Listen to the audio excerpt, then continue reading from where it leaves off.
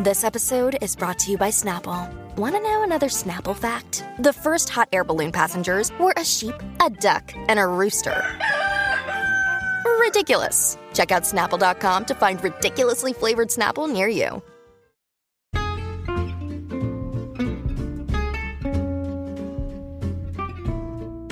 Hello, and welcome to It's a Fandom Thing. I'm your host, Erin Marlowe, and each week I'm joined by a panel of guests to discuss all things fandom and pop culture, primarily from a female perspective. You'll find everything from fanfic to cosplay to Schitt's Creek to Supernatural and everything in between. So put on your favorite piece of fandom merch, set aside that fanfic that you're writing about your OTP, and sit back and enjoy this week's episode.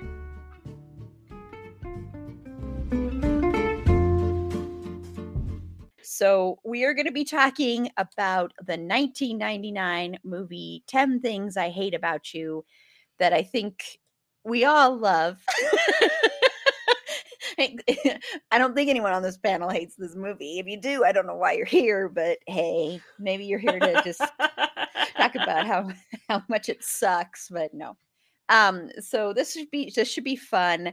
This is kicking off a mini 3-part celebration of romantic comedies.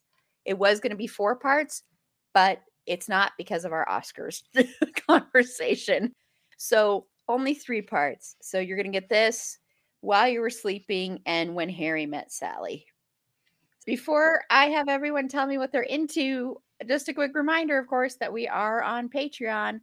For as little as $3 a month, you can help us do these live streams when they go correctly. And even when they don't go correctly, you can help us bring you great content you've come to love, hopefully come to love. Lots of other things. And last Friday, we recorded our 3-hour American Horror Story recording for seasons 1 and 2. Susie was on there. Susie's going to be on this American Horror Story journey that we are so excited to be going on. We're doing brackets. Susie's face. Yeah, we have to watch seasons 3 and 4 next. That's okay. We get to watch Dandy Mott throw about a bazillion tantrums.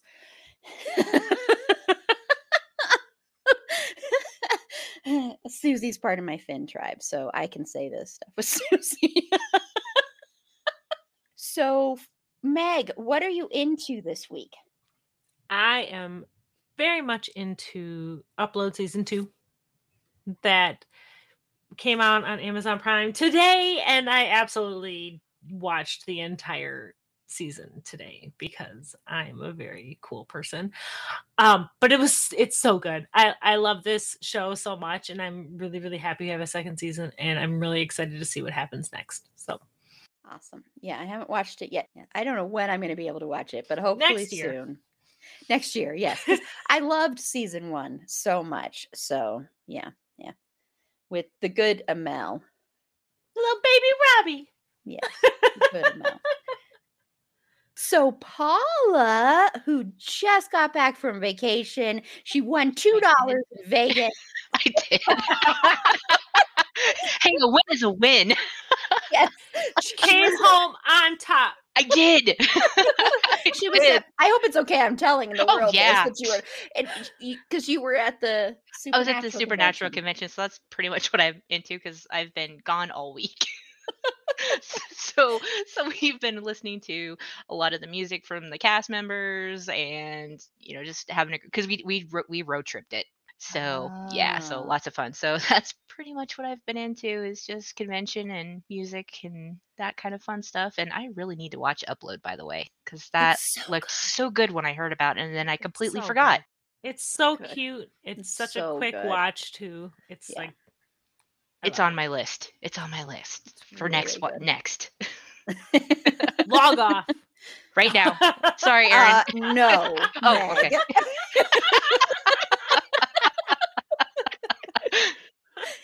And Susie, what are you into? Oh, okay. okay. Your beautiful hair.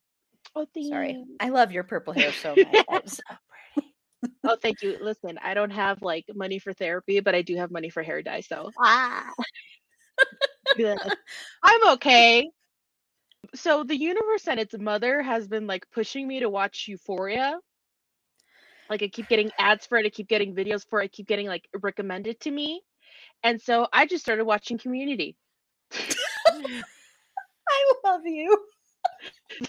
Because I was like, no.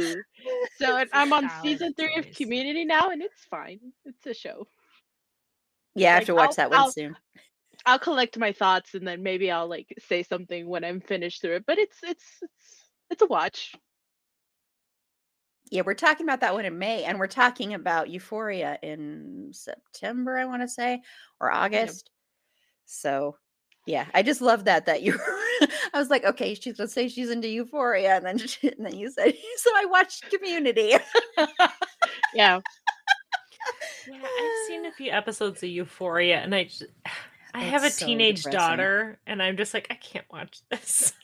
Yeah, it just seems like a lot of tragedy and glitter. Like, I'll be honest, is. just with like the It's- overall vibe that I get, and I'm just like, oof, I'm not. Like, I don't want to imagine that this is my child, so I'm just gonna live in denial. No, I'm just kidding. Live in denial. It's She a still lot. plays with dolls. Oh, that's so sweet. I love that. Hey. She does not. I just in my mind. Oh, I was just Hey, saying, I have a but- Michael Myers doll my sister gave me for Halloween. I have so much Michael Myers stuff. I have Your to hang one these night shelves stand. to put it up. So what I'm into is the new Hulu show called The Dropout with Amanda Seyfried, and it's about what's her name now? I can't remember. See, I told you, my brain is so good. The blood chick, right? Yes, the blood chick. Anna, is it Anna something or no? What the hell? No, isn't that a different It's show? like Thera Inventing That's a Anna's on different show. Netflix, but like Thera some It's stupid chick. Theranos. Theranos. Which was the blood thing where you take one, Elizabeth Holmes, where you take one drop of blood, you drop it in there, it tests you for everything. And it's really interesting. I mean, I think it probably did not need to be a series. It probably could have just been a movie. But Amanda Seyfried, she is such a fabulous actress. She is such a good actress. Once again, go watch A Mouthful of Air, please, please, please. She's so flipping good in that, and that's such an important movie. But she's such a good actress, and she's doing a really good job in this. It's just, I think that's the reason to watch it is her performance. Other than that, it's okay. It just could have been just a movie. We're going to get into 10 things I hate about you. We're going to be spoiling this movie. So if you haven't read Taming of the Shrew, if you haven't seen this, it was out since 1999. Sorry? Susie and Mal, I would like to politely ask you to not tell us how old you were or not when this came out. But I love this movie so dang much, and I really am glad we're going to be talking about it. I think this will be fun. I still love watching it. I don't care if people say it's problematic. I still love the Heath Ledger singing. Still one of my all-time favorite romantic scenes in any movie ever. So I want to get into first, just, around this time in the 90s, there was this trend of updating Shakespeare, taking Shakespeare and putting Shakespeare in modern times, but with modern language instead of using the same language like they did with Romeo and Juliet. That one movie that I watched recently, Midsummer Night's Dream. So, and this is one of my favorite Shakespeare plays too. But there was also the movie O, which is another great movie. Josh Hartnett is so damn good in that movie. And Julia Stiles is also in that. Yes, but Josh Hartnett sticks out to me more because he has these subtle things that he does. There's a scene where he just zips up his jacket when he's sitting in the hall and he doesn't say anything. And there's something in the way he does it that just says everything about the character. Anyway, I love Josh Hartnett. I met him at a frat party once. Oh, yeah, I remember you telling me that, yeah. He should have a bigger career. But anyway, he's my number one favorite actor. Right after Finn Wittrock, Christian Bale, Jeff Bridges. Don't forget, she got so mad. Okay, so back to Shakespeare. So anyway, so this was one of the ones that was updated. So they took Taming of the Shrew, updated it set it in high school and in Seattle, because Seattle was still big at this time. It was like the hip hopping in place to be. I'm sure it still is. I don't know. Say it's pretty small now. I mean, like, it was the in thing towards. It was still the '90s. Grunge was still pretty big then. It was If the I remember lacrosse of right. the 2000s. Yeah. Anyway, so I want to know, Meg, were you into? Well, I know you love this movie, but were you into? Because I know you like Shakespeare. I know you were a theater I love person like me. Did you love Taming of the Shrew, and are you into these updated, modernized versions of So this stuff? I have been going to Shakespeare plays since I was probably 10. So yes, I absolutely love Shakespeare. I have performed Shakespeare. I was critically acclaimed for my role as Adriana in A Comedy of Errors. But I at first, okay, so as far as the movies and stuff goes, like Hamlet as the Lion King, chef's kiss. I think that was an amazing. I'll get shit for it, but I think The Lion King was a fantastic adaptation of Hamlet, especially for kids. But that's a whole other conversation. I really, really enjoyed the movie adaptations. I loved Romeo and Juliet. I think that Baz Luhrmann's version did such an amazing job of keeping the original text but making it so it was really what William Shakespeare wanted, was to be accessible to people. Because we think of William Shakespeare now as being so like up here and everything like that. And that's not what William Shakespeare was. He wrote shit for the common folk. Mm-hmm. So I love the adaptations. I love when they're faithful adaptations. I'm like, She's the Man is not my favorite adaptation of The Twelfth Night. I don't hate it, Susie. I understand. I do too.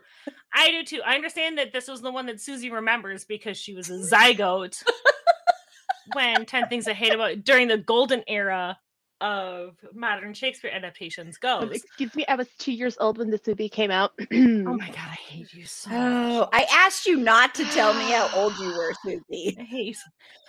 But to kind of go off on that, I remember at one point I was at a bookstore and I saw something. It was Shakespeare in emojis.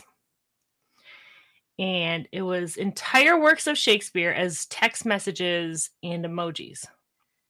And I remember, like, the theater snob in me got really, really upset at first. And then I looked through it and I was just like, no, my man Billy Shakes would have 100% loved that, because it was his words in a language that people could understand. And it made it more accessible to people. And I think that's what I really love about modern adaptations. As long as they get, like, I don't think you need to change the script necessarily to make Shakespeare accessible. I think that so much of that is in the people who are performing. I think it's less about the language and more about the acting, if that makes sense. No, I think that's the perfect way to say it. Yeah. Yeah. So, Paula, are you a Shakespeare fan? Oh yeah, absolutely. And I think the emojis version is I know, brilliant. I haven't seen it, but now I want to find it. It's so so brilliant. It's That's so awesome. cool. That's awesome. Now I gotta say, I was not a fan of Baz Luhrmann's Romeo and Juliet, but I'm not really a fan of Baz Luhrmann, period. Thank you. I hate Baz Luhrmann. Thank you. Except in Strictly Ballroom. Both of you get out. This is my podcast now. Hated Moulin Rouge. Almost got up and walked out of the theater. That's how much I hated that movie. Anyway. So could we say it was your Galaxy Quest? For me. I left the theater at Galaxy Quest. Yeah. Okay, we could say that. Which is funny because I love that movie now. Okay, I have not changed my mind. But I think that them updating and adapting Shakespeare is great, because the language is very hard for especially modern teenagers to in any era, even back when we were teenagers, which was not that long ago, okay? It wasn't. It's hard We're basically still teenagers. Yes, absolutely. it's hard sometimes to decipher that language because we're so far removed from it. So I think the adaptations are fantastic, and this was one of my favorite movies at that time because I mean, who doesn't love Heath Ledger, and who wouldn't want them to sing to them? Yes, yes. And I'm so glad I have found someone who agrees with me about Baz Luhrmann, because I love Strictly Ballroom. I will say that. That's one of my favorite movies. But everything after that, he's like nails on the chalkboard for me. Mhm. And it's Yeah. weird because he does stuff that on the surface is something I would like. I don't know about his Elvis movie because I don't know if we need another Elvis. And Bruce Campbell is the benchmark best Elvis ever. So it's very hard to beat that for me. So I don't know. Bruce Campbell but- is Aaron's number one all-time favorite actor. Again, should be on everybody's list. But Yes. you know, that's another honestly, conversation. I'm not gonna lie. So I don't like Romeo and Juliet. I don't like Romeo and it. No, Juliet. hate Do that not story. like it. Ugh. Hate that story. The Anyway, story. I will not get mad at Baz Luhrmann's version of it because it made a lot of people interested and made Shakespeare accessible to a whole new generation in a way that I don't think the 1960s, is it 60s or 70s? 60s with like the girl with the giant tits. 60s. Mhm. Mhm. In the way that movie did or the original text did. right? No, and I agree. What he did, and a lot of people liked it. Fantastic, but I personally hated it. and I was never Kick a fan of Paul the out. story either. Damn it, Paula. I'm sorry. Look, someone's got to be devil's advocate, okay? Exactly. Hey, Paula. So, Susie, do you love Shakespeare? Do you love Baz Luhrmann? Or are Baz you in the Luhrmann just exists, I suppose. I didn't say I like Baz Luhrmann. I said I like that version of Romeo and Juliet. No, I was listen. going off- The best version of Romeo and Juliet is the Garden Gnome animated kids film, Romeo and Romeo Juliet, and Juliet which has is songs amazing. by Sir Elton John. It's amazing. It is amazing.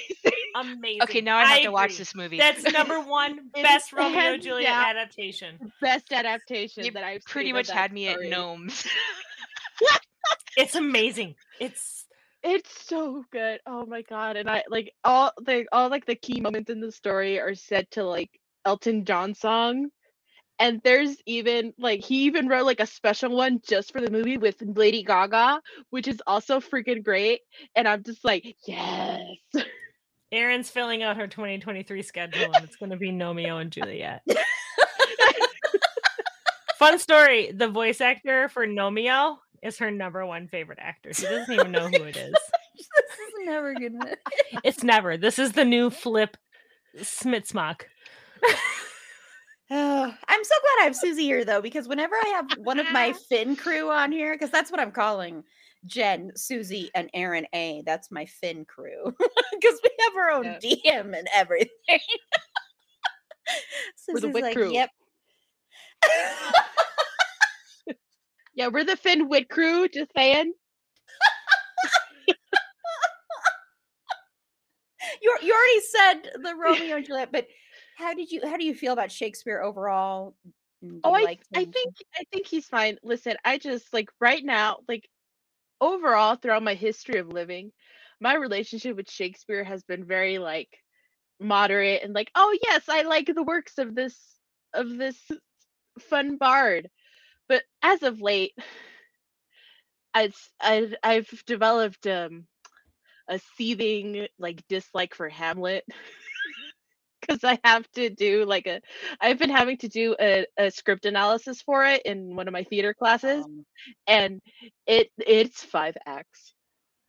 And listen, this is March Madness. My brain is not like, I'm going cuckoo for Cocoa Puffs. I can't do this. I can't. I'm too exhausted. It's why, sir. Has there been a good And then adaptation for the Scottish play? I found out that there's like Ethan Hawke did a Hamlet movie where he's reciting "To Be or Not to Be" It's in so Blockbuster, and And it is like it's the funniest thing.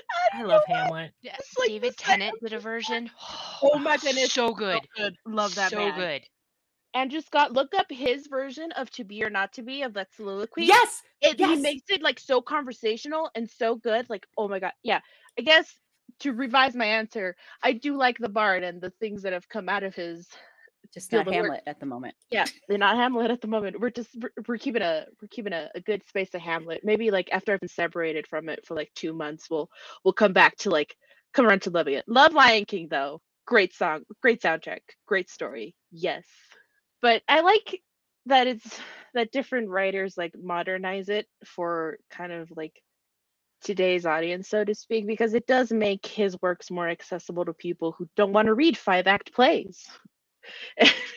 Yeah. And don't want to go through all the thou'st doth thy mother know you weareth her drapes to the commissary? Like, or Well, that's where I like I was talking about how I feel like the actors really play such a huge, like you talk about Yeah. that soliloquy, how the actors play such a huge part on whether or not Shakespeare is accessible, because I feel like a lot of the movies and a lot of the adaptations we see of people who are speaking Shakespearean or Elizabethan, they don't actually know what they're saying. Yeah, it's very dry and kind of like surface level, but then there are actors that do like They like the way that they say it and the way they act it out, they just make it seem like conversational and like, oh yeah, this is not so far removed from today's language. And Yeah. also, you are very wrong. My favorite adaptation of any of Shakespeare's work is She's the Man. Just get out, Meg. Just get out. No. Cancel. I didn't say it was bad. And I'll just quickly say, Meg, there is a new version of the Scottish play that just recently came out, directed by one of the Coen brothers with Frances McDormand and Denzel Washington. And it's supposed to be fantastic. I'm surprised you haven't heard of this. I'm excited because I love that play, but they really have not adapted it at all. That's my favorite Shakespeare play. So, yeah, the one you never say the name of. If people don't know that, that is Google out damn spot. So I'll just quickly add that I like a lot of the Shakespeare adaptations, like the modern day ones. I will say there are times when if it's updated and they use the same language, it comes off as a gimmick, like that Midsummer Night's Dream with Finn Wittrock, and I did not like that movie. I wanted to like that movie so badly because of the cast, but that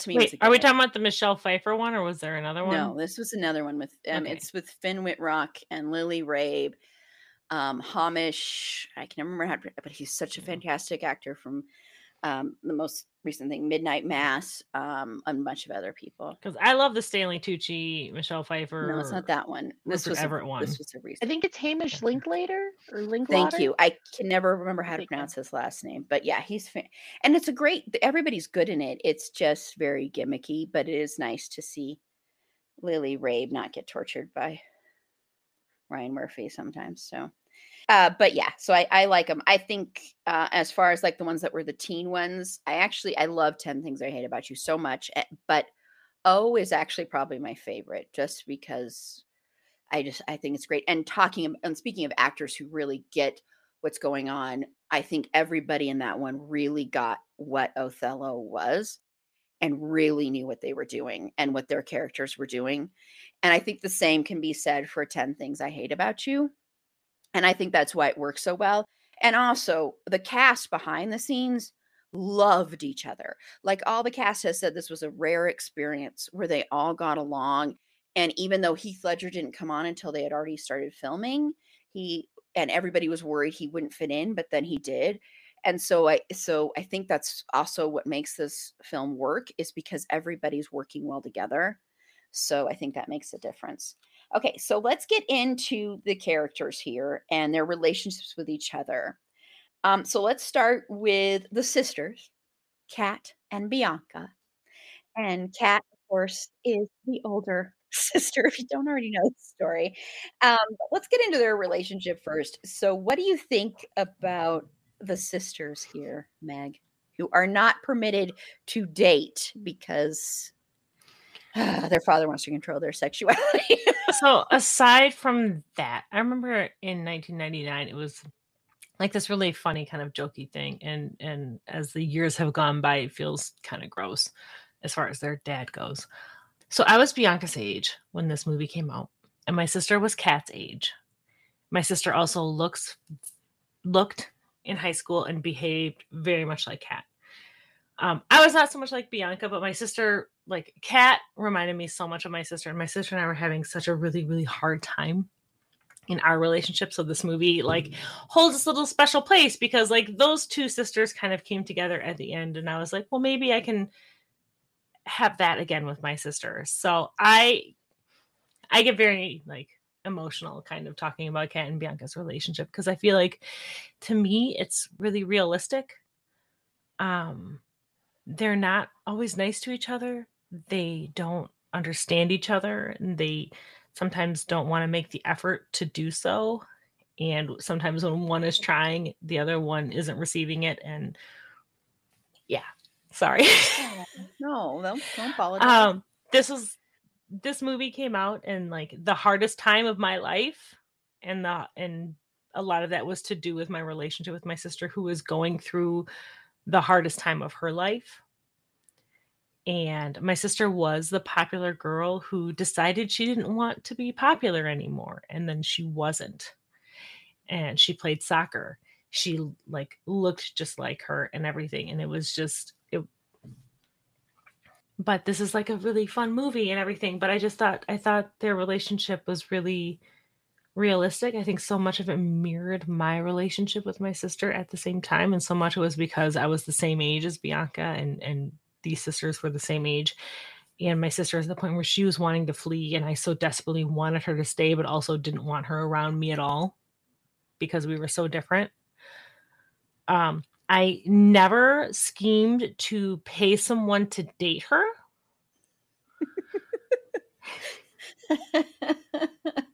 So you go that far.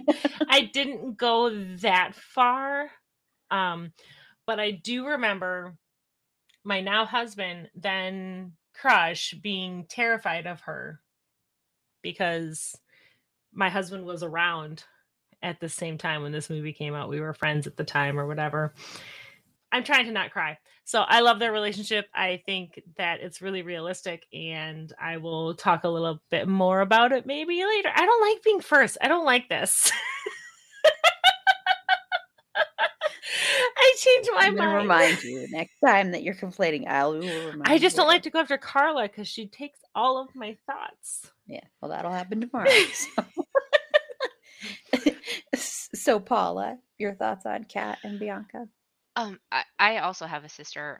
I'm the older sister in this instance. And my sister's 2 years younger than me, and that's kind of one of the things I always pay attention to when there's siblings in a movie or a show is how they how they act against each other, and if that feels realistic to me. And I also kind of got that vibe of this being a real sibling relationship, and I really liked that. So there wasn't a lot relatable between us just because we actually my sister's deaf, so we actually went to totally different high schools growing up.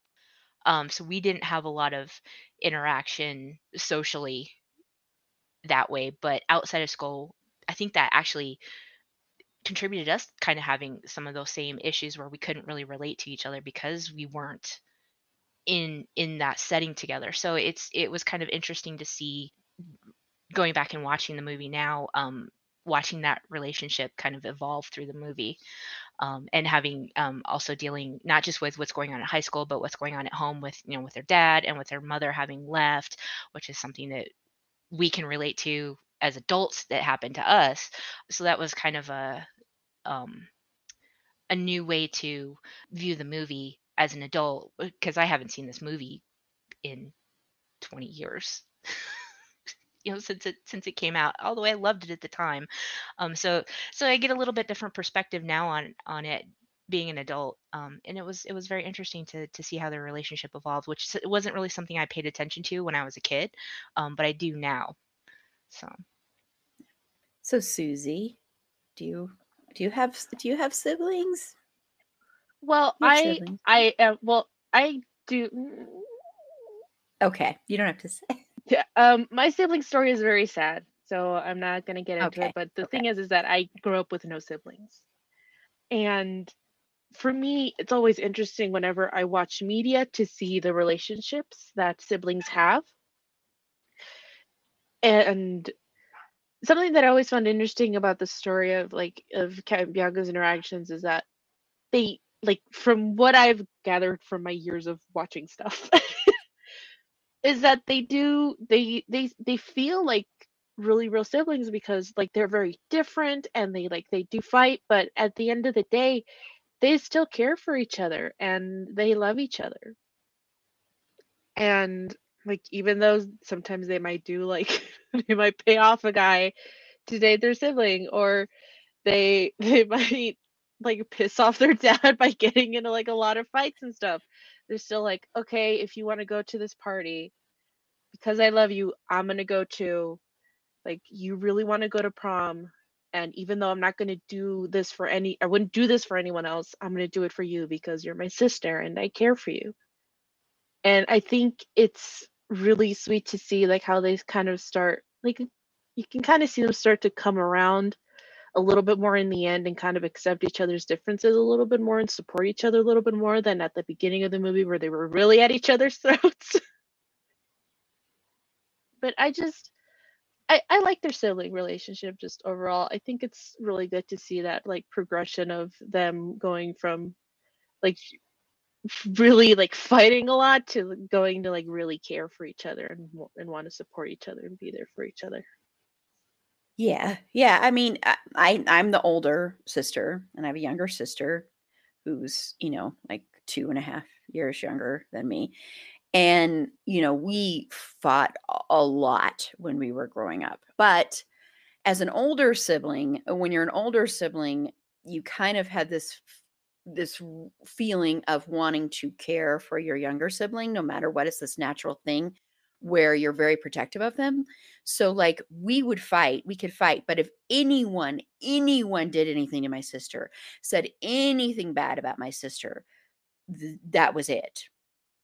I would take my sister's side over the person's side all the time. So as an older sibling, it's just kind of this natural thing where even though you might be fighting all the time, you're not getting along. It's like this instinct of like, oh, no, you cannot pick on my sister, and no one was ever good enough for my sister, that kind of stuff. But we did fight constantly, and you know, we kind of hung out with the same people though. We've always kind of had the same friends, but it's kind of not. And, like we went to the same high school, but she was a couple of years younger than me. But we still kind of had some of the same friends, but some of not the same friends. So we were always in the same circles, but we still kind of fought a lot. And I would say, I mean, this movie came out, I was just out of high school pretty much when this movie came out. So I wasn't in high school at the time of this movie. But I do think this was a very, very, very realistic portrayal of a sister relationship, because even though Bianca, I think, is very much like, I want to be able to have fun in high school. And this is what high school is for me right now, is I want to be able to have fun. I want to date.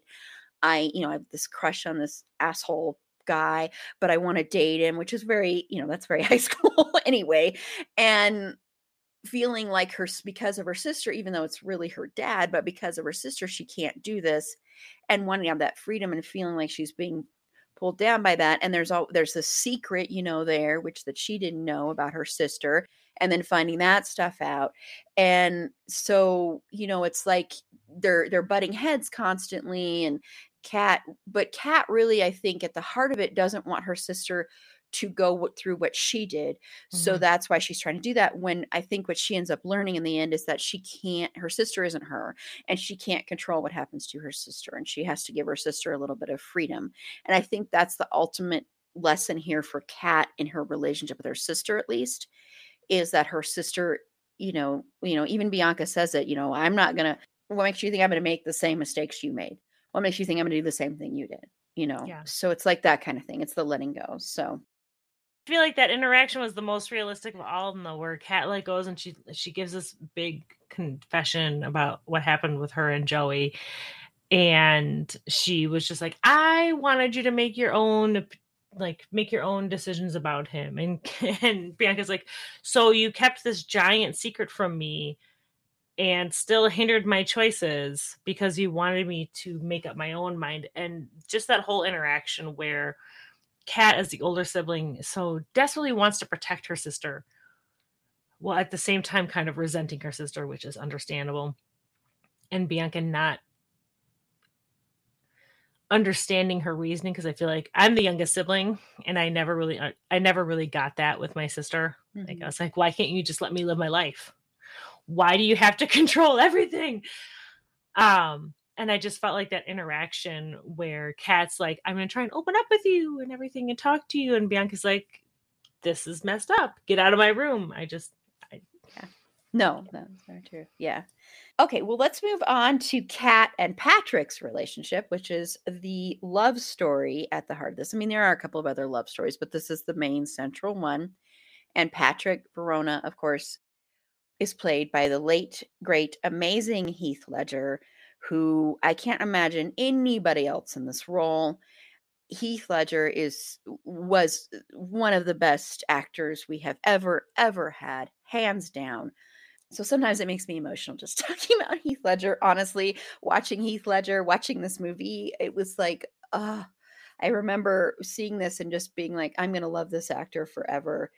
And yeah, I still remember the day he passed. So it's very, very sad to me to watch him sometimes, just because I just can't imagine the amazing art he would have given us if he was still alive. So Kat and Patrick's relationship, they kind of, he's paid to go to date her, and they have the, enemies to lovers pretty much is their storyline. And they're both the outcasts of the school. And Patrick actually, I think I love Patrick. Anyway, so Meg, what are your thoughts on their relationship? I was going to say Aaron's just going to... I'm just going to take over the whole thing. Sorry. Do you have any thoughts? No, this is one of my favorites. So sorry. I love their relationship. I think it's so sweet. I get so mad watching this movie. Like, I love this movie. I get so annoyed with how, and I have always felt this way about how Cameron and the hell's the AV guy's name. I can't think of his Michael. name. Michael. Like, how could I forget his name? I get so mad every time when they're like, we got to find someone who's willing to date Kat. And like, they don't even take Kat. Like, maybe she doesn't want, like, they just have to find some willing guy to date her. And she's so desperate that she'll just like grab onto anybody. I mean, it's Heath Ledger. So yes, of course. But before that, when he's like, well, if there was no other women and no sheep, are there sheep? Like that, like, why like all these low quality horrible creepers, like, well, they're losers, so they'll date Kat, and like this beautiful independent strong feminist woman, and they're like, well, no one wants to date her because she's so challenging. I love their relationship. I love Patrick being so vulnerable with her. I forget about the paying aspect of their relationship a little bit. You could almost call this a fake relationship trope. Yeah. But I feel like it's fake in name only, because I think after the first time Patrick gets paid, he's just really intrigued by her and just wants to be around her. And the money is a side benefit, but I think he would want to be around Kat regardless. And I think we obviously see that. Their paintballing and the detention, like, it's so cute. Like, it feels so real and so genuine. And I can so feel for Kat when she finds out that Patrick is being paid. I can feel that heartbreak because everything was so real up to that point, and to have that illusion shattered, it broke my heart for her, honestly. But when I'm like, everyone is saying like he ate everything but the beak of a duck. And he spent a year in San Quentin when he was eating SpaghettiOs in Milwaukee with his grandma. Like, it's such a cute relationship, and it feels very 17. Like, I don't know a way to say that it doesn't sound patronizing, but it feels like a very 17-year-old relationship where they think they're very grown up, and they're not, because 17-year-olds aren't. I feel like 25-year-olds are barely there at this point. I feel like I'm barely grown up, and I have 2 children. But it's really sweet, and I feel like Julia Stiles and Heath Ledger had such great chemistry. I believed the heartbreak when Kat found out that Patrick was being paid. It was very weird to see smoking so prevalent in a movie again. That's true. But like when they're in this middle of this argument and he takes out a cigarette and she takes it and throws it, I'm just like, oh my God. I love them. Like I tried to be mad at Patrick for taking money to take her out, but I just couldn't. I couldn't do it. Like I know there's problematic shit in this movie, but I don't care because I love it. Because the play is problematic if you're gonna look at it that way. Yeah. So Paula. I love it too. Like you said, it is really very cute and sweet and adorable. And I think it turned very quickly for Patrick. Yes, initially it was a payoff, but like you said, as soon as he started with that relationship, it immediately turned, and he came across very caring and interested in her genuinely. It wasn't just about the money, and I think, I know it wasn't explicitly said, but he took that money and that's what he used to buy that guitar for her. Oh, Oh yeah, definitely. absolutely. So Yeah. he didn't even profit off of it really, in my opinion. So, but yeah, I really enjoyed that relationship. It was very sweet to watch. Well, and not just the guitar, was paying to be able to sing the song to her. Oh, right. Not a And single the cent of it. band, the Mhm. singer that she really liked, he called in a favor for that. I mean, he really paid attention to her Mhm. and did things for her. Mhm. Yeah. I didn't talk about the song because I thought it was a whole. It is. I was just saying the Yeah, money wise. I was just saying the money wise that it was like all spent on just her. Yeah, it was all spent on her. So Mhm. as much as that wasn't a great thing that he did, he still turned it around and used it for her. So we can still forgive him, I guess. He's Heath Ledger. We can Exactly, forgive he him. gets a pass. Yes. So Susie. Oh, I love their relationship. It is so sweet, and it is very of very teenagery, like when you think it's anything and everything in the world to you, and I like from the beginning you can kind of tell that he's just like taking the piss and like, oh yeah, I'm gonna date this girl for like $75 and we'll see what happens. But then when you see that the more he gets to know, like the more he starts learning about her and all her likes and dislikes, and the more time he spends hanging out with her and talking with her, you can see how like real it's becoming to him. And he opens up to her, like they open up to each other and they're very vulnerable. They exchange like I think one of my favorite scenes of them together is when they're exchanging like the rumors that people say about them. And he's like, oh, how about Bobby and his balls? And she's like, oh yeah, that's true, but he was trying to grope me. And he's like, how about you in the porn career? And he does like the final thing of like even opening up to her at the dance, and he also does so many things for her. Like he asked the band to perform at their prom, which was like a really big thing. And he even says he gets her the guitar because he's like, oh, I had some extra money lying around, so it's whatever. But and he remembered when she told him that she was drunk, she was like, this is what I should do, write music. And he like filed that away. And even at the end when he gets her the guitar, he's like, you should have this for when you start your band. Like she by all aspects might not have remembered that conversation, but he did, and he held on to that information because he knew that it was something that like even if she was like drunk, it was something important to her.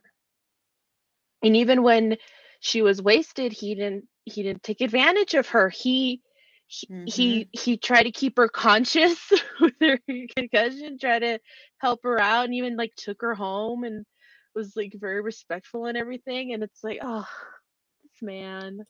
It's Like, a yes, low bar, but it's an important one. It's a low bar, but it's an Very important one.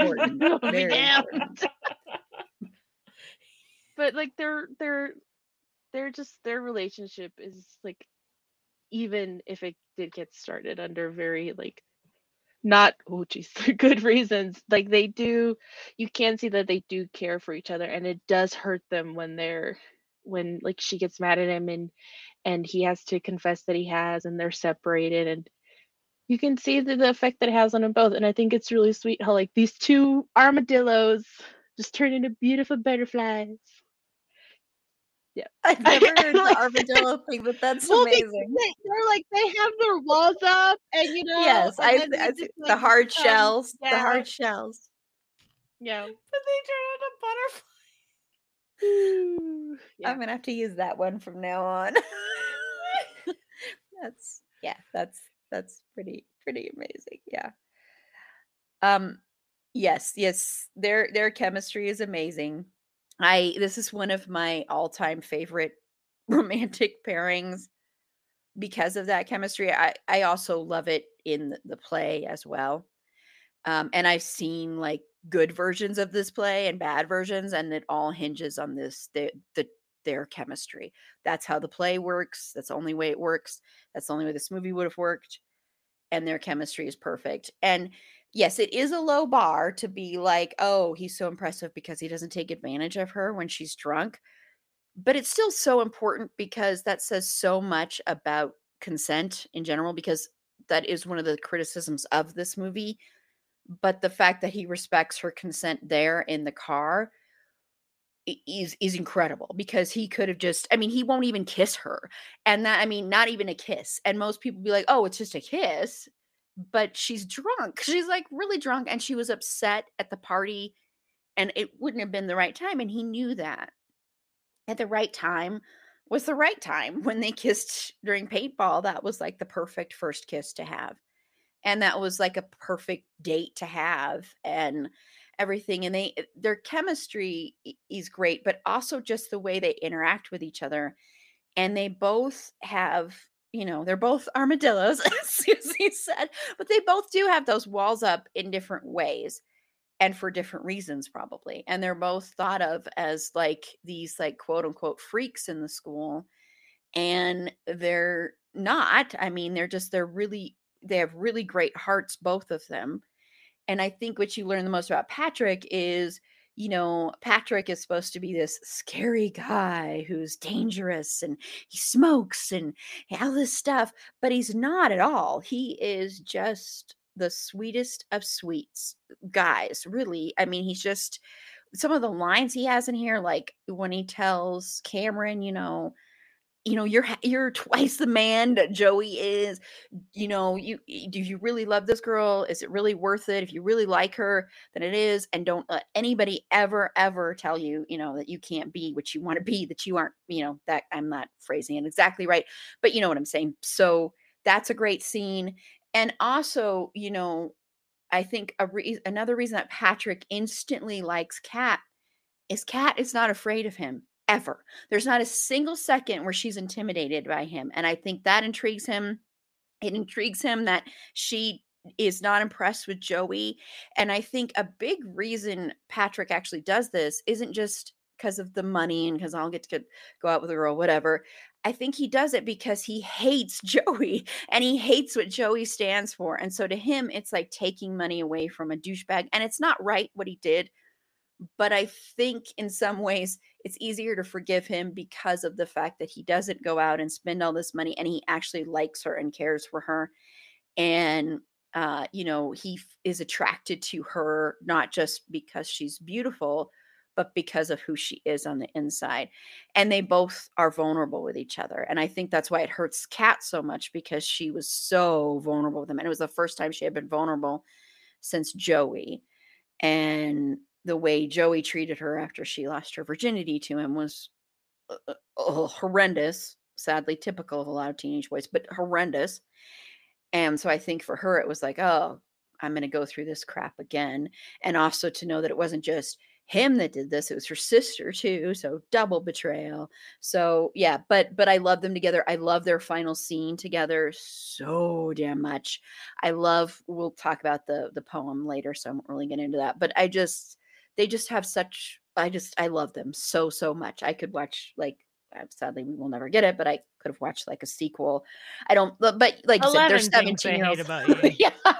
But like you said, they were 17, so I don't know if their relationship lasted past high school because it's very much a 17-year-old relationship, but it could have. So, you know. And the line is, don't let anyone ever make you feel like you don't deserve what you want. And thank you. I agree. That's one of my favorite lines of the entire movie.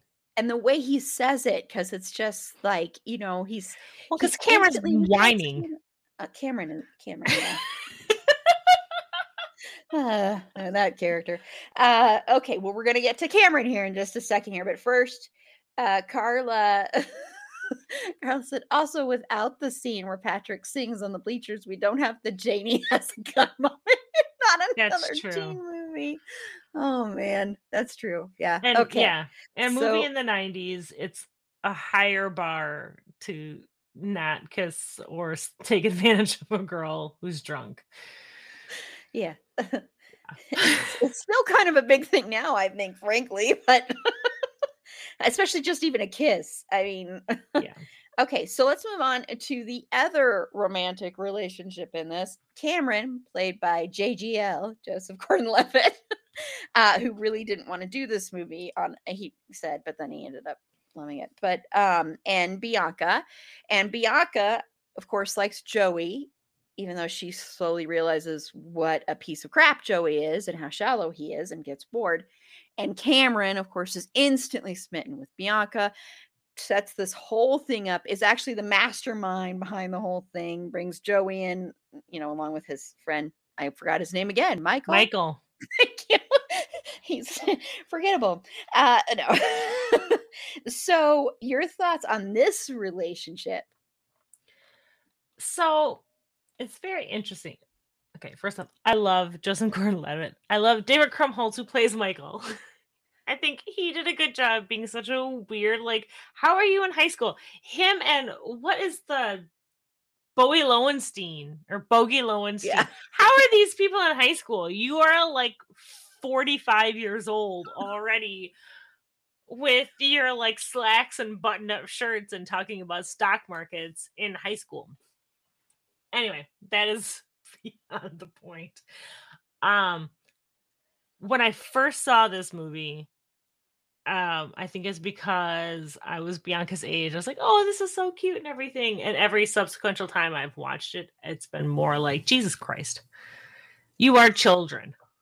Like, if Kat and Patrick are like this realistic and lovely kind of high school romance where you could kind of see that, and maybe they stick together for a year after high school, or maybe they're just enjoying growing together. And this is I don't think a relationship ending is a relationship failing per se. This just felt very shallow, and everything, it was a foil basically to Kat and Patrick. So all of the depth, all of that beauty that we see in Kat and Patrick, who fall in love with each other because of who they are, not because of how they look, not because of how the world is perceiving them. Cameron and Bianca are the opposites. Cameron offers to tutor Bianca in French and like just stays one lesson ahead of her to tutor her in French. He instantly falls in love with her. He does not care about how she feels about anything. She doesn't care about how he feels about anything. It just feels like these are two attractive people who are going to wind up being together. And once she realizes that Joey's a narcissistic piece of shit, she decides, well, I may as well go hang out with Cameron. He'll give me a ride home from this party. And then I may as well kiss Cameron because he gave me a ride home from the party. And then even they use each other in this really weird way, and Cameron uses Kat, uses Patrick, like it's all icky. Their relationship, it just feels a little icky to me because both of them are lying to each other and to themselves about what's going on, and it's just the superficiality of it is just, it's not it for me. I will take Michael and what is her friend's name? The one obsessed in a Mandela. relationship, Mandela. I will take Michael and Mandela's little freaky Shakespeare love fest over Cameron and Bianca any day. But they go sailing, so I guess there's that, and there's no consequences whatsoever to what they do to Kat. That's true. Like, none. Patrick gets this shit, and then they're like, well, we didn't have anything to do with it. We're gonna go on a boat to invite your sister sailing with you after you like humiliated her is like asking to drown. I'm sorry. No, that's asking her to kill your new boyfriend because he Yeah. orchestrated the whole Come on a goddamn boat mess. with me and my boyfriend who humiliated you by paying someone to go out with you. But yeah, let's go on to open get water. to me. She's like, Yeah. "Oh, sure." She's like, come here, Cameron. Her and her No. her and her beer flavored nipples. We can't forget that. Patrick said it, not me. I'm quoting the movie, Aaron. You can't get mad at me. No, I know Patrick said it. It's one of my favorite lines, honestly. Yeah. Number one all-time favorite line of any movie ever. I'd forgotten that was a line, and honestly, I'm gonna use that from now on. He's like, what's this shit It's got one of the beer flavors? Yeah. My dad, by the way, loves this movie. My I think boomer my dad. mom loves this movie too. Yeah, Yeah. my Mhm. mom loves this movie too. so Paula, do you have better thoughts about this? Not better, but warmer is what I meant to And say. say I'm so cranky about them. No, I think Meg and I agree about this one. It was a very manipulative relationship. And let me preface this by saying I am not a fan of like the love triangle trope anyway. But yeah, it was a very manipulative on both sides. They're both just trying to get what they want and use the other person, and it was very icky, as Meg said. But I feel like there was some, character growth at the end there a little bit, as much as they could, because they're teenagers, they're still learning things. But yeah, I was not a fan of that whole thing. And Michael and what was the other gal's name? That was Shakespeare gal. That was Hope we already forgot. I know, Mandela. Mandela. We keep forgetting these I know. I've seen this movie like, I don't know, I- like 20, 30 times. I literally just finished watching it before we did this. But that was a very cute little side romance going on there. I thought that was adorable. I agree. Susie, your thoughts? Yeah, you know how like with Patrick and Kat, you just get overwhelmed with like all these like nice, warm, fuzzy feelings. When you get to Cameron and Bianca, you're just whelmed. It's just, it is what it is. It's very like, I know you can be mm. overwhelmed, and I know you can be underwhelmed, but are you ever just whelmed? And I remember watching this with my dad, and my dad was like, "You're always just whelmed." Yeah, it's just, yeah. It's very like they kiss like two pieces of white bread. I'll tell you that. It's just very like, Like sister Like, and yeah. brother. Sorry. like it's just no, like this is like that is like I can see like Kat and Patrick maybe making it like through college possibly, but those two like end up like what year are they in, sophomore? If they get to junior year, they're just gonna be separated. It's gonna be like, oh hi, just waving to each other in the hallways. Like I don't see that relationship going much farther than sophomore year. They're gonna go out on the boat a couple of times, take a Well, spin around the harbor, and then it's gonna be like, Cameron- okay, we had a great time. See you later. Cameron is a junior or a senior because he goes to prom. Oh And yeah, because she said she was only Bianca sophomore. and Cassidy, who Gabrielle Union. Yeah, he's got a real baby face. I'm thinking Junior, possibly. But yeah, yeah. I don't think that relationship is making it like not longer than a year. Yeah. Yeah, it's just yeah, like Michael and Mandela's relationship is a lot more intriguing. Just so like he got her a dress for prom. How sweet is that? Also kind of weird because how did he know her measurements? How did he know her size? I feel like Michael's the kind of guy who would know. Just like he does research. Just That was kind of his He's thing in when the they were AV setting club. up. He was doing theater, and she was obviously going to be doing theater if Shakespeare was on the table. Yeah. Oh my gosh, yeah. They're involved. but yeah, I won't go so far as to say what I said on our when we talked about The Dark Knight, and I talked about how much I hated Joseph Gordon-Levitt in this movie, in The Dark Knight Rises, and how much I hate Robin. Which it's not his fault because I do actually really like Joseph Gordon-Levitt. I think he's a great actor. I don't like him in this movie because of his character. It's not him; it's his character. He's just so bland and boring, and he's just not. He is like white bread, and he thinks he's such a good guy. This is what's annoying about him, is he thinks he's like the best guy in the world, and he's so good, and he has no faults and problems, and he never, ever, ever once, ever in this movie feels guilt or shame for what he did. He never does, and that's so annoying to me because it's like he's like a quote unquote nice guy, and a lot of those quote unquote nice guys are actually assholes sometimes. And so it's like that's what's annoying about him, is there's not a single moment where it's like, oh, I'm gonna come here and make amends for what I've done. And there are deleted scenes from this movie. There is a deleted scene with Kat and Bianca where Kat yells and screams at Bianca in the hallway at the school. And so there are scenes that weren't in it that probably make that inviting her on a sailboat scene probably work a little bit better, but they got cut. But yeah, he's totally just, he's just bland white bread. Anyway, so yeah, they're bland and boring and not my cup of tea.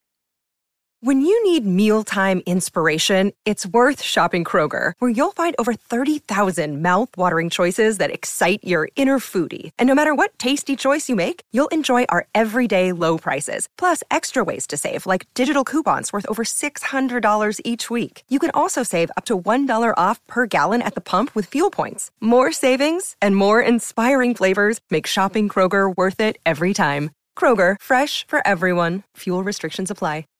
So let's move on to Joey, the scumbag. I just briefly, how we can discuss Joey is everybody can go around and use a couple of words of how much they hate Joey. This is the worst Joey I'm going to talk about this weekend.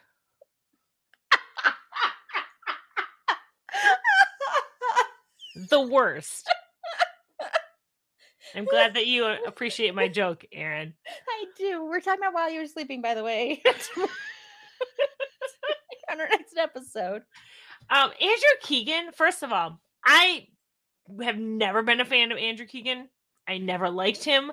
I always thought he was such a D-bag in everything that he did. Everything. I hated him in everything. I've never seen a role Andrew Keegan played ever in anything. I hated him so much in this. And this is kind of my biggest sticking point in this movie is Joey is so unlikable. He's so gross that he's not interesting. That's true. I like interesting villains. I will watch a movie for a villain if they're interesting. And he's not. He's just such a Delta Bravo. And douchebag. Delta Bravo. I loved watching Susie's face. That's what my husband and I would call douchebags around our children when they were little. We would call them Delta Bravos. He's a caricature. He has nothing to him. He's the worst. I hate him so much. And yes, Andrew Keegan cornered the 90s teen douche market. I think I want to thank him for allowing other actors to like deflect off the teen douchebag market, because I think there were a lot of them that could have gone there but wouldn't, because Andrew Keegan was like, no, this is my space, and Heisman'd all of them away. He's the fucking worst. Andrew Keegan and Joey. Sorry if you have an interview with Andrew Keegan coming up next month. On our next episode, I'm going to be sitting down with Andrew Keegan. And his in-depth interview with his process. I hated him so much. Everybody had, lots of people loved him. They had like huge crushes on him. I never got the appeal, but like, I remember in high school just this deep burning hatred of this man, and I didn't understand why, but I watched this movie and I'm like, I get it. You're correct, pubescent Meg. Yes. So Paula, I know you love Joey, but so defend yourself. That's my favorite. Oh God, no! I can't even finish that sentence. No, he really did corner the market. Did he ever play a role that was not a douchebag? I don't think he did. He was in Independence Day, but I feel like he was kind of a douche in Independence Day. Yeah, I look, he was like, aging myself. He was in like every teen mag back in the day, and I was like, I don't get it. Do not get it. Because every role I saw him in was the same character, and he gives Joey's a bad name, okay? I can't wait to talk about it. He was a douchebag in Independence Day too. He was, right? Right? He's the one that's making out with like the pilot's daughter. Yes! And he's like, and he looks at her and goes, "You don't want to die a virgin, right?" And I'm sure that he's a lovely person in real life, but he plays the worst characters. I will give him the benefit of the doubt until such a time as I actually meet him in person, which will probably never happen, and I'm okay with that. I feel like you don't play a douchebag, for there's so many roles. Well, I will say this though, and we've discussed this before. Andrew Keegan is her number one all-time favorite. Oh God, Not even. Oh God, no. We've talked about this before, that when actors are really good at playing villains and bad guys, a lot of times those actors are actually super nice in real life. So I'm just saying that I don't know anything about Andrew Keegan in real life, but he never either, but I don't believe it. No, and all the stuff that was in teen magazines, that stuff, all stuff's all made up anyway, so you can't believe any of that. So I don't know. Like I said, he could be a very lovely person. I don't know, but he always played the worst characters. Yeah, the way he looks in the camera for pictures just makes me not trust him. Yeah. Mm-hmm. And just he even photographs douchebag. There were too many teen beat magazines. He is like a 40-year-old man and still has this happening, and I feel like I can't trust that. Okay, so Susie, I know you love Joey. Uncle Joey. Uncle Joey. So I was like looking at his Wikipedia of stuff that he's done to see if maybe he's a nice guy anywhere, and just this caught my eye. Andrew Keegan is in a movie called A Midsummer Night's Rave, which I'm gonna have to look up. So opinion confirmed. Okay. His bio is not giving me a lot of hope. I'm not gonna lie. He's Xander. In that. Oh, I love how. Okay. But no, like, okay. So Joey is a fine-looking guy, and then he opens his mouth, and he's not fine. He looks okay. He's a very 90s looking. Like visually, he looks like 90s okay. And then he opens his mouth, and you're like, "Oh no, you sir are just caca." You're like in 70s 9 now instead of in 90s. But I just, Joey friggin' is the friggin' worst, just the worst. And I love that in the end, that Bianca is the one to like give him the what for. She's like, this is for Me my too. sister, this is for my date, and this is for me. Ha ha! And I'm like, yeah. And I love that even like everyone in his life hates him. I love that even the teacher's like, you got your ass beat by a girl. Everyone's just like trolling this man. And I love that even his teacher was like, one day you're gonna get your ass beat by a woman and it's gonna be great. And like, yeah, he was a soothsayer. He saw the future because of course. Like just He annoyed looking me at this so man. much though. He kicked Kat out of class for no reason. He thought she was being sarcastic about the poetry project because But up that's until that not point, fair. she's only ever been sarcastic and antagonistic towards her teachers. She was really looking forward to the assignment. She can't Yeah, wait. she was really She just excited wanted to for know it. if it should be an iambic pentameter. But no, just why did just no? I don't like Joey. Just Yeah. I hope his pillow Yeah, is I don't- always warm. I hope his sock always falls down and gets Just scrunches under his foot heel. as he's walking. Oh, I Yeah. hate that. Is Yeah. like one of the worst feelings in the world. Yeah. That's a good Mhm. thing to wish for him. Yeah. Yeah, I'm not gonna add anything else because I'll just say Joey is a scumbag. Hate him. Don't even think he's attractive. He's not even attractive. Period. I don't find the actor attractive, so that but yeah, screw you, Joey. Just this Joey. I love a lot of other Joeys. Just this Joey. I'm gonna take that and cut it into all of your friends' episodes. I love that, Joey. Screw you, Joey. Just make a compilation with like different images of Joey and just have that being said for each one. Screw you, Joey. Okay, well, I want to get to the singing number in here. I pulled this out as a special moment to talk about. There's two of them we're going to talk about. And I wanted to talk about this because this is a scene that has been parodied. God, I cannot speak.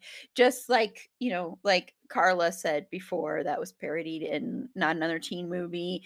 It's also been brought up for years and years afterwards. And now a lot of people find this scene problematic because, Patrick, he's doing this as a way to embarrass himself, to get himself back into the good graces of Kat after she got drunk and he refused to kiss her because she was drunk, and so she felt humiliated and wouldn't talk to him.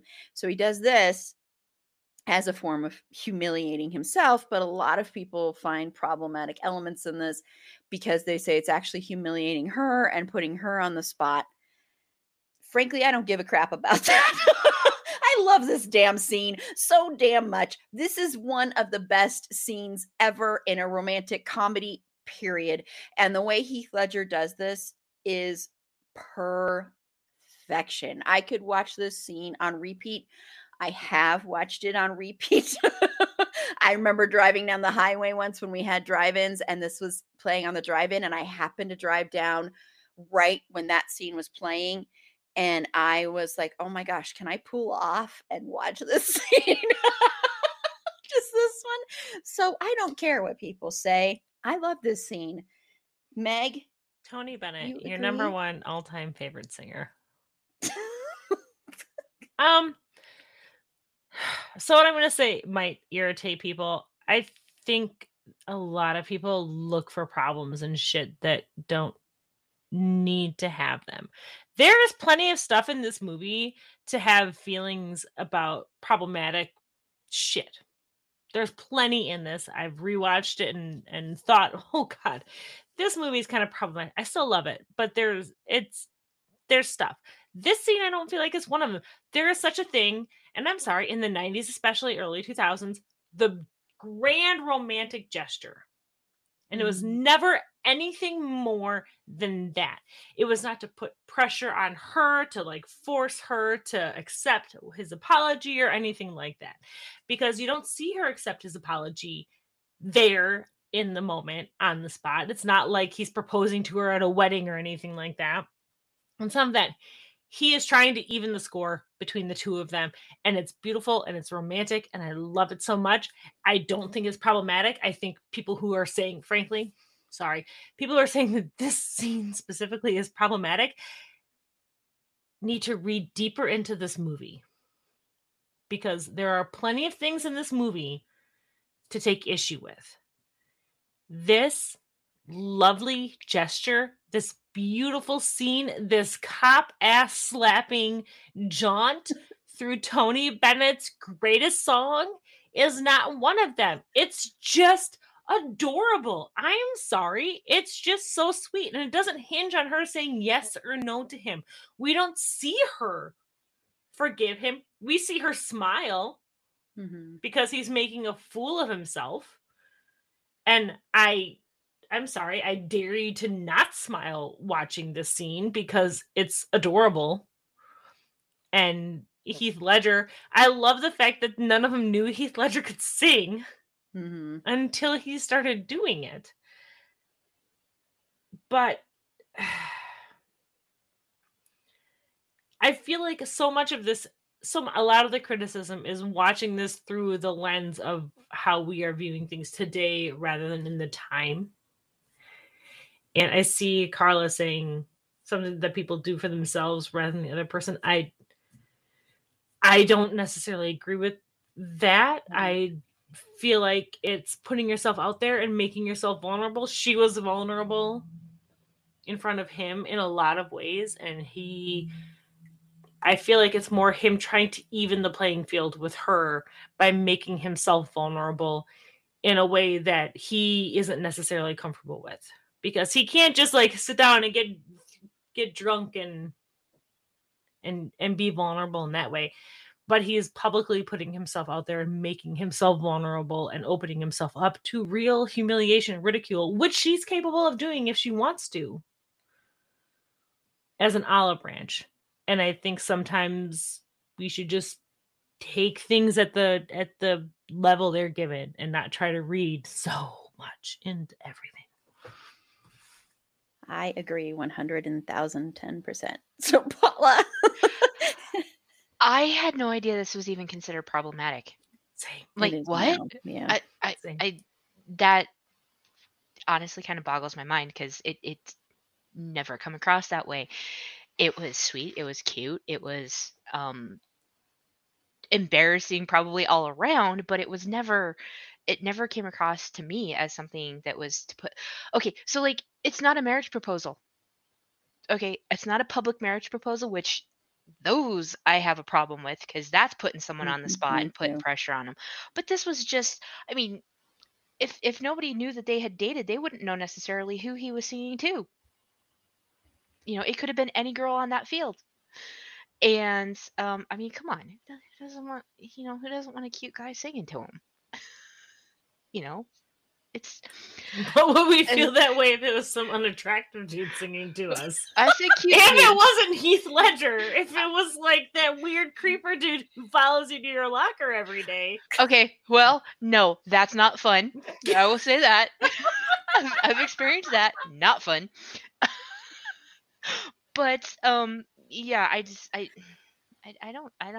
never saw it as problematic. I just thought and it was never intended to be anything of pressure. They specifically said you need to do something to embarrass yourself and put yourself out there, and that's what he did. Yep.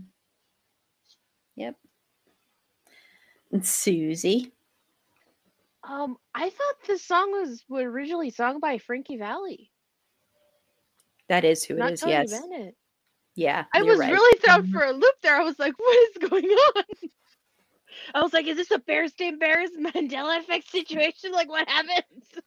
No, I'm just an idiot. No, it's late and we might be a little bit zooted. It's fine. I've been huffing paint fumes all day, so that. Oh, yes. That's one of my favorite things to do. It's like, I'm not like endorsing this for anyone, but when I was painting my room, like the smell of the paint, it was just like really yummy, and it's just one of those things. It's just no, not yummy, just spray painting stuff. Oh, okay. Well, Okay.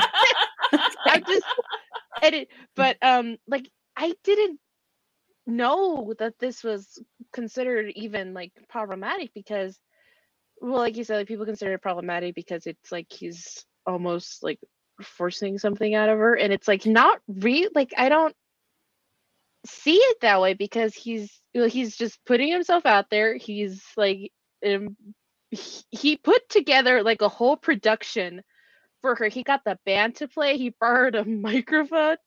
He fought off security guards and just like danced in the bleachers and was having a great time, just like putting himself out there for her and like, hey, listen, like, you think you were silly? Here's me being silly.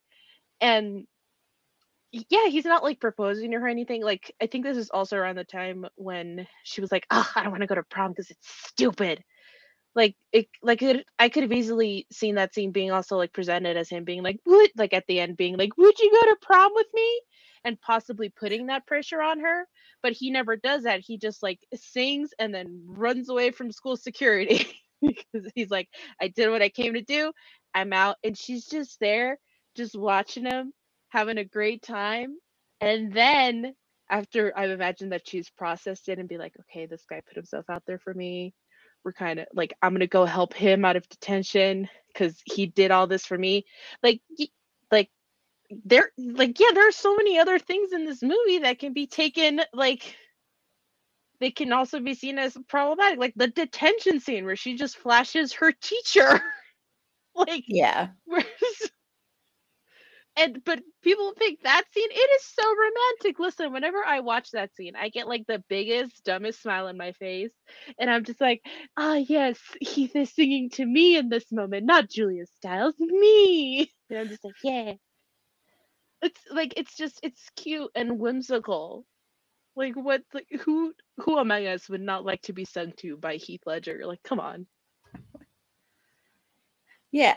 I mean, this isn't the only thing that people call problematic. I want to say that it's not the only thing.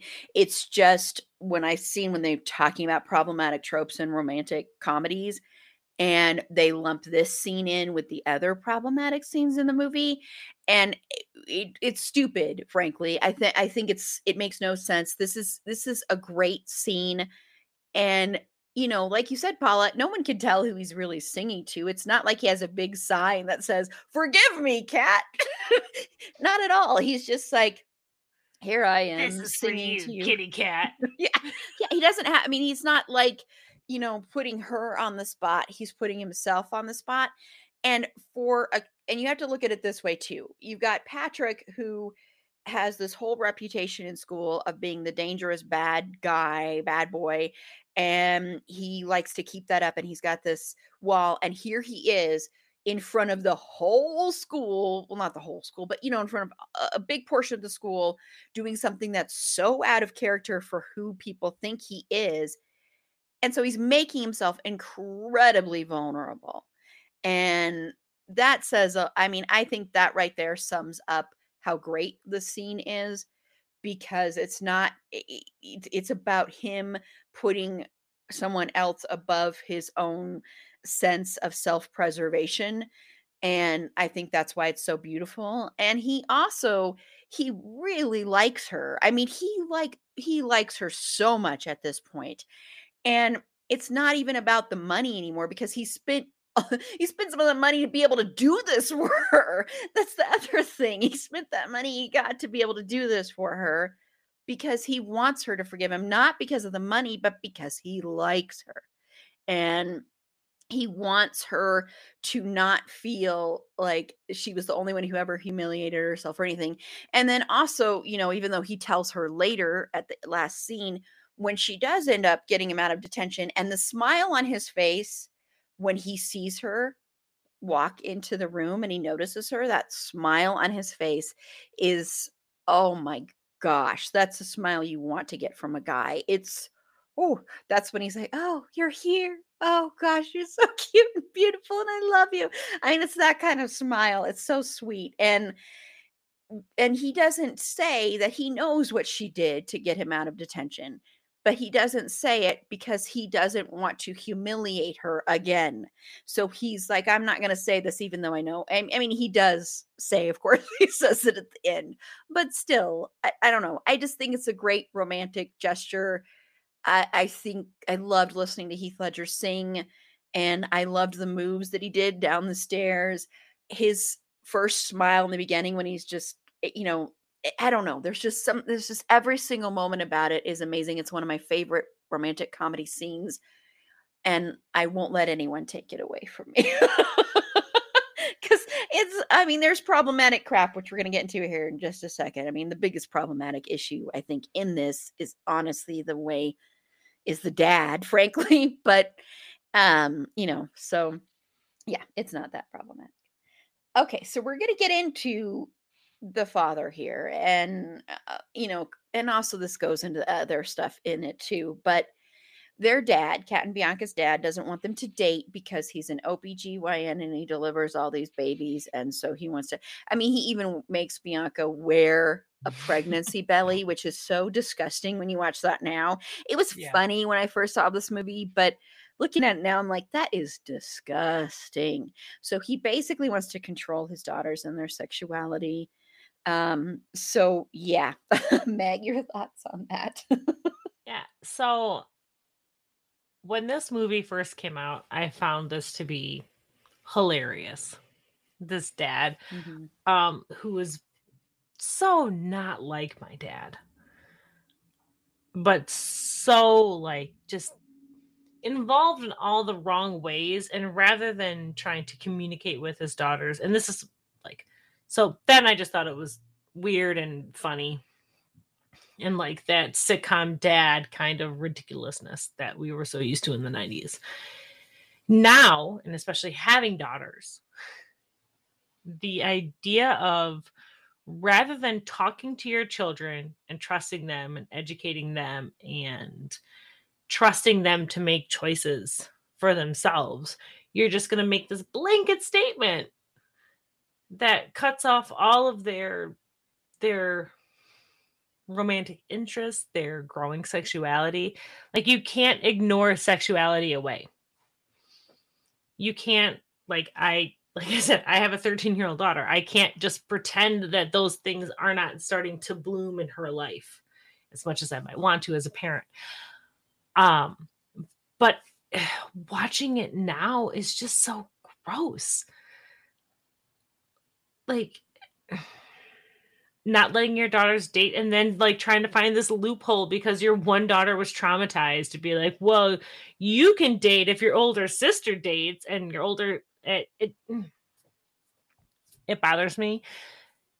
Now, I don't find it nearly as entertaining as I did when I was 15 years old when this movie came out. Him talking about being elbow deep in the placenta of a crack addict felt really gross.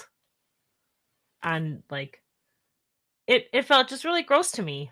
I didn't think it was funny making Bianca wear a pregnancy suit when she gave him no reasons not to trust her. Neither of them gave him any reason not to trust him. He took his mistrust of his upset over his wife leaving him and took that and put that on his daughters. And that was just not fair. Yeah. And also on a practical note, like, what's a quicker way to get your teens to do something than tell them that they can't do it? Yeah. Like, if I want my teenager to do something, I tell her she can't do it. And then it gets done. It has not worked when I'm like, don't do the dishes. But most other things. So it just, I don't know. Like, what was funny in the 90s in this aspect just is not funny anymore. And I think a lot of it was me working through a lot of internalized misogyny over the years. But yeah. So Paula, looking at this movie now versus when I first saw it, yeah, like Megan said, it was funny. It was, kind of eye rolling, like, yeah, of course, because we've all dealt with this kind of attitude from people. Seeing it now really kind of threw it in your face of how bad this behavior was. And it wasn't just, what the father did was horrible, but there was a lot of misogyny throughout the entire movie. mm-hmm. There was comments all over the place that I just kind of, I guess, blew past me before, because that was just, again, stuff we just kind of dealt with and, didn't really pay attention. You just kind of roll your eyes and ignore it. And now it's like, I can't believe we just kind of let those kinds of things slide. I mean, just comments from Joey of, can you make Kat take her Midol before she comes to class next time? I'm like,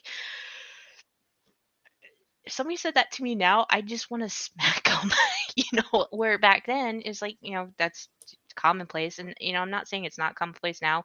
It still happens. It's still very problematic, but it was just more, I guess, noticeable now as a 40 something versus when I was in my 20s watching this movie for the first time, of just how rampant it was. I don't know, it's just, yeah. Yep. Susie. Oh yeah, that's like Megan and Paul have said, when I first watched this movie, like as a kid, I thought it was funny. It's like, it's like, you put a pregnancy belly on her, because I'd never seen a pregnancy belly before that wasn't like on a gestating human. So seeing like the plushy version, it was like, that's funny. But yeah, when you get older and you rewatch it and you look at some of the things, you're like, oh, that is not okay. Because like even his first rule of like, you're not gonna date. Rule number like my 2 rules: you're not gonna date until you graduate. You're not gonna date until you graduate. And even like Bianca goes, come on, Dad, that's really unfair. And he goes, fine, you're not gonna date until your sister does. And he only like amends the rule because at that point, like he presumably knows what Kat has gone through.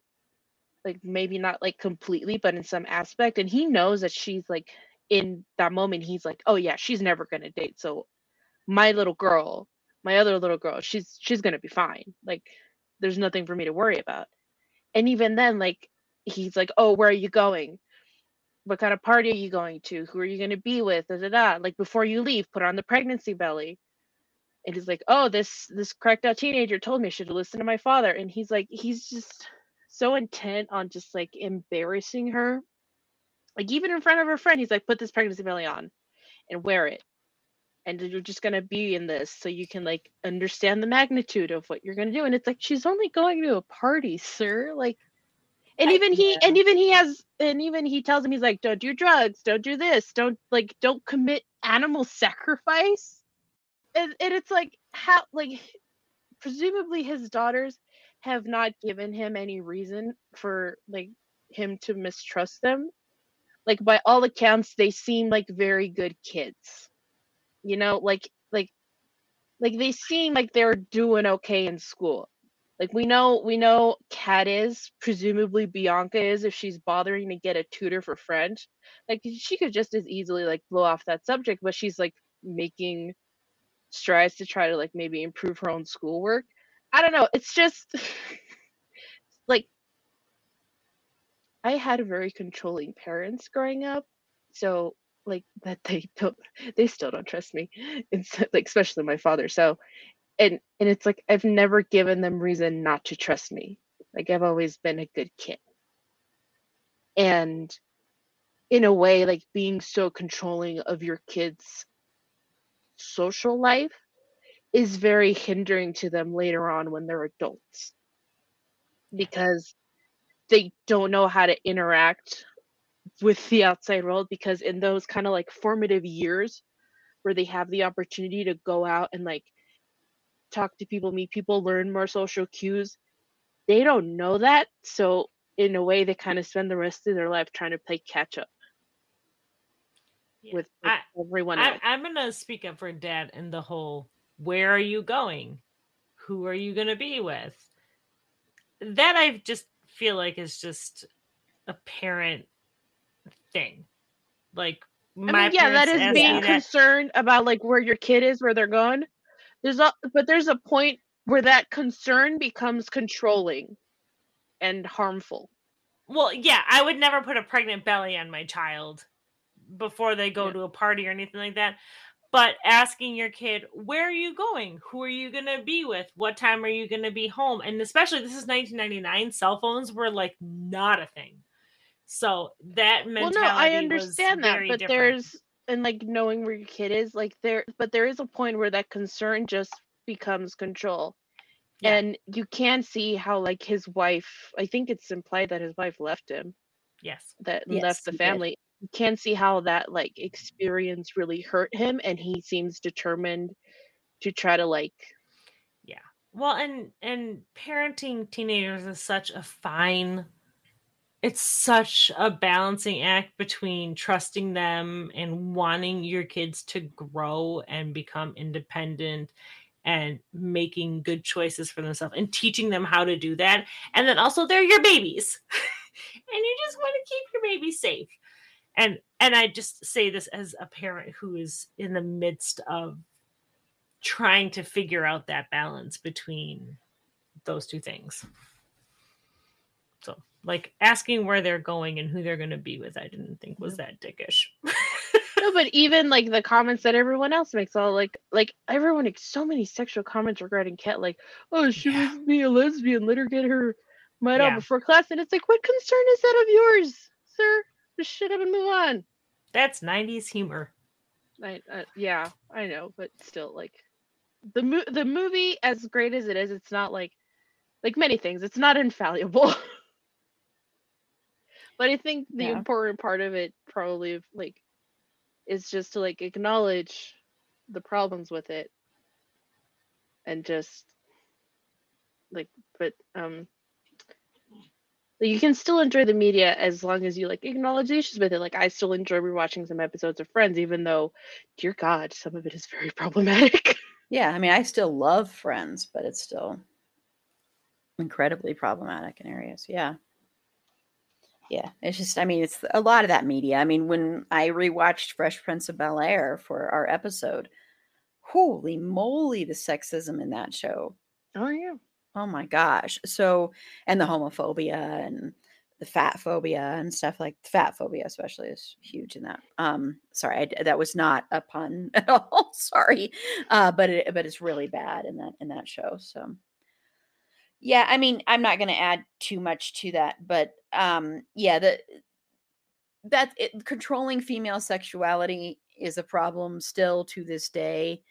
And you know, while yes, I think I mean, I'm not a parent, of course, but I think even now, like if someone I love and care about is going somewhere and they've never been there before, or they're, you know, and especially in this time with like online dating and stuff, the big thing is always saying, "Oh, I'm going here," and you want to know. So I understand that, but when you take it to the next level, of course, of put this pregnancy suit on, or basically saying you're gonna end up pregnant if you go out, is kind of saying you don't respect your daughters enough to respect their decisions, instead of sitting there and saying, instead of actually having a conversation and saying, you know, if you are going to be sexually active, be safe, you know, make sure he wears a condom, or are you going to be sexually active? And I know, and like I said, I'm not a parent, so I can't even imagine having this conversation. It must be really difficult, but having to say, well, maybe we should go to the gynecologist, or maybe we should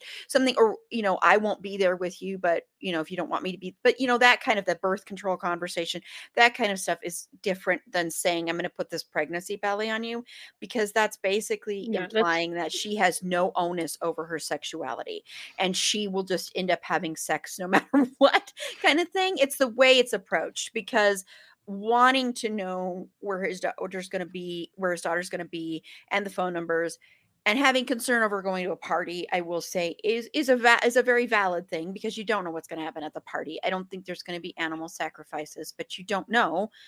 That could happen. I'm just kidding, but you know, so you don't know. So I get that, but there is this other level where he wants to control his daughters because of the fact that his wife left. So he's putting all of that energy into them, and all that, like, it's not blame, but he's putting all of this, like, okay, I don't want to lose anybody else, so I'm going to control you so much and hold you so tight that really what will, I mean, this isn't a drama, so it's not as serious as that, but really what will happen is you'll end up losing them. You know, it's like you can only pull, you know, until you lose them. And I think that's kind of where he's on the verge. But because of time, we're going to move on now to the last thing. So the last thing we're going to talk about is the poem at the end, the 10 things I hate about you poem, that I want to just say, if you didn't know, this scene was the first take that first take of it was what you see on the screen. They loved it so much. I don't know if they did any other takes, but this was the first take. The crying that Julia Stiles does was not at all in the script. That just happened because, I mean, hello. So, because she's a good actress and it just happened naturally. So I just wanted to ask about the poem because I think it sums up the whole movie and her character and the two of them together. And especially watching not only her reading the poem, but watching Patrick's reaction to hearing the poem, I think is also amazing. So, Meg. I remember watching this and wishing someone would put themselves out there like that for me, because it was so beautiful. And like I said, I was 15 when this movie came out, and like I rewatched this movie yesterday, and I got emotional watching her read this poem because she's so vulnerable. She puts everything out there, and to watch Patrick just like I read an interview Julia Stiles did recently where Heath Ledger said, "This is your scene. I'm not going to do any big thing because this is your scene and this is your moment." But you can see him crumbling watching her. And this is just a testament to both of them and their chemistry and this moment. But that might be one of my favorite scenes in any movie. It's just so heartfelt and heartbreaking. And she is so vulnerable in front of people who have taken such huge advantage of any vulnerability she's ever shown. And it's beautiful. I don't know. I just hear like, "I hate your big dumb combat boots and the way you read my mind." Like I have that poem memorized. Like I know that poem from beginning to end, and it's beautiful and it's heartbreaking, and it makes me kind of curious to what Patrick's poem might have been. Yeah.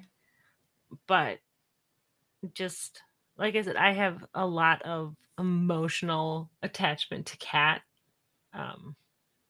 because of my own personal life at the time. So seeing Kat hurt like broke my heart a lot, and this was just one of those scenes that just stuck with me and probably will stick with me for a very long time. It's just so beautiful. And Paula. This one almost for me is almost kind of like Kat's grand gesture. You know, we were talking about Patrick's grand gesture earlier with him doing the song in front of everybody. This one, I mean, it's definitely more intimate. Just because, you know, it's obvious, you know, she's in a small environment. She doesn't open up to anybody. And this is her way of doing that grand gesture of asking for forgiveness and kind of throwing out her feelings of, you know, of how she feels about Patrick. And I really liked the scene as well.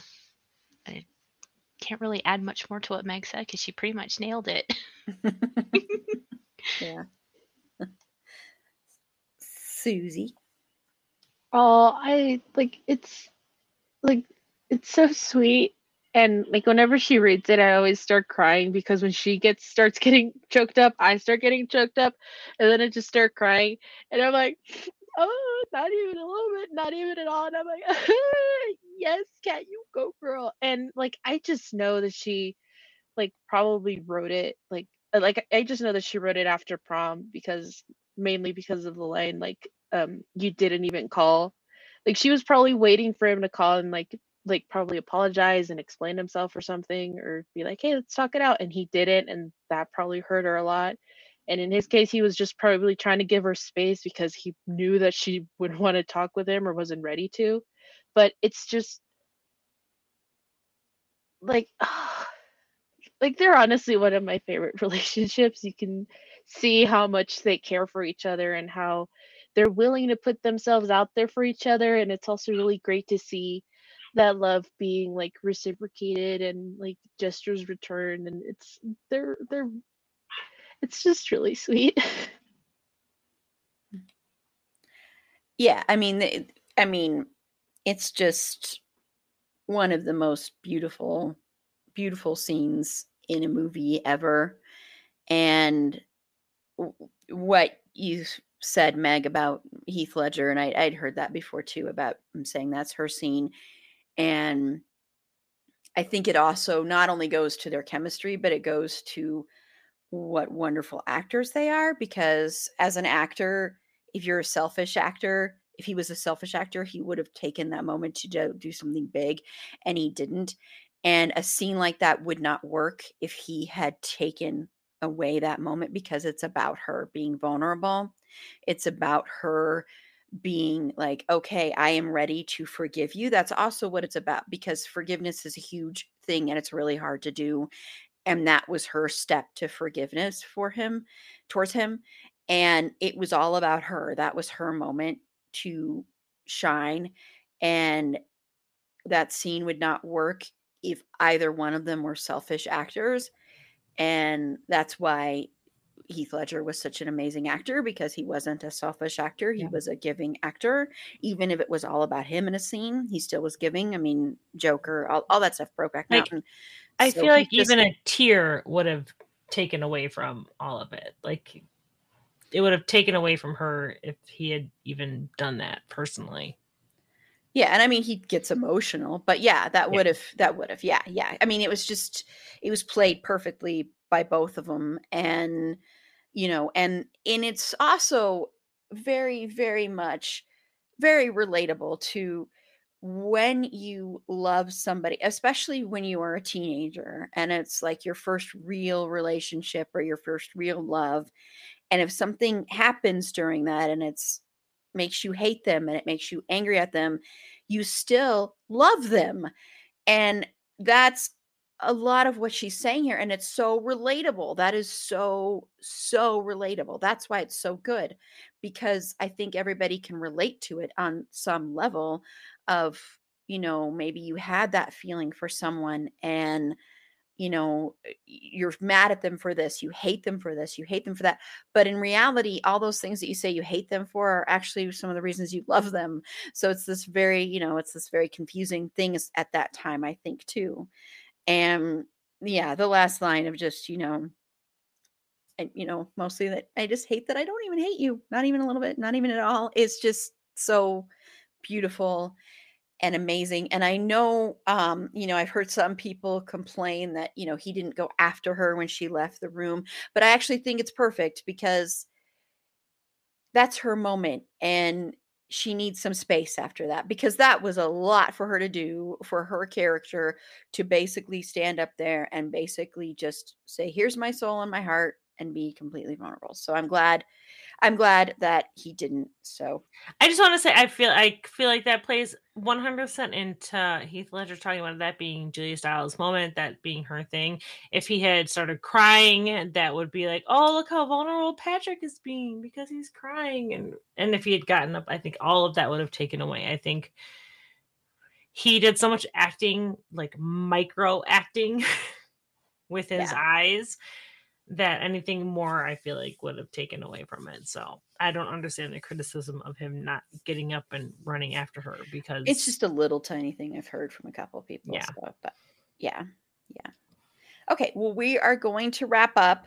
So thank you everyone for watching. And this has been fun. This is still one of my favorite movies. I really enjoyed watching it last weekend, rewatching it for the upteenth time. So Meg, where can they find you and your podcast?